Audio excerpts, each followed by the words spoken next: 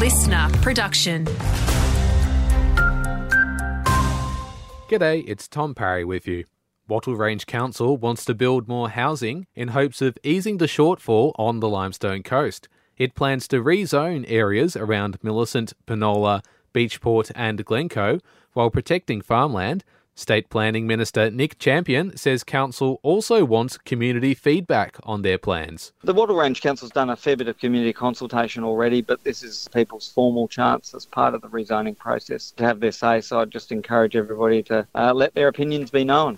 Businesses in the southeast are experiencing a bumper trade this summer. There's been an influx of visitors to the region since early December, and that's continued into January. Candice Fennell from the Mount Gambier Chamber of Commerce says there's still a lot on before kids go back to school. The amount of tourism and locals getting out and about is still really high. There's lots of events still happening amongst the community, which is good for locals and visitors alike. A man has seen his licence revoked after blowing 3 times the legal blood alcohol limit.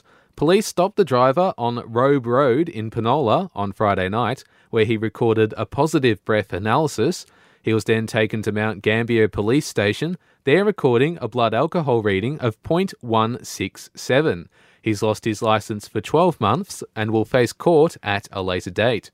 And briefly, some good news for fans of the Millicent Swimming Lake. It's now set to remain open until the end of February.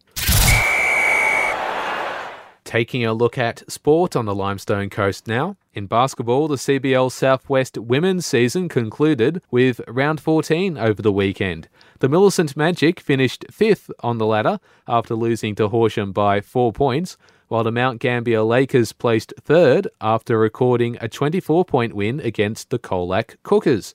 The Warrnambool Mermaids finished on top with 8 wins and just 2 losses for the season.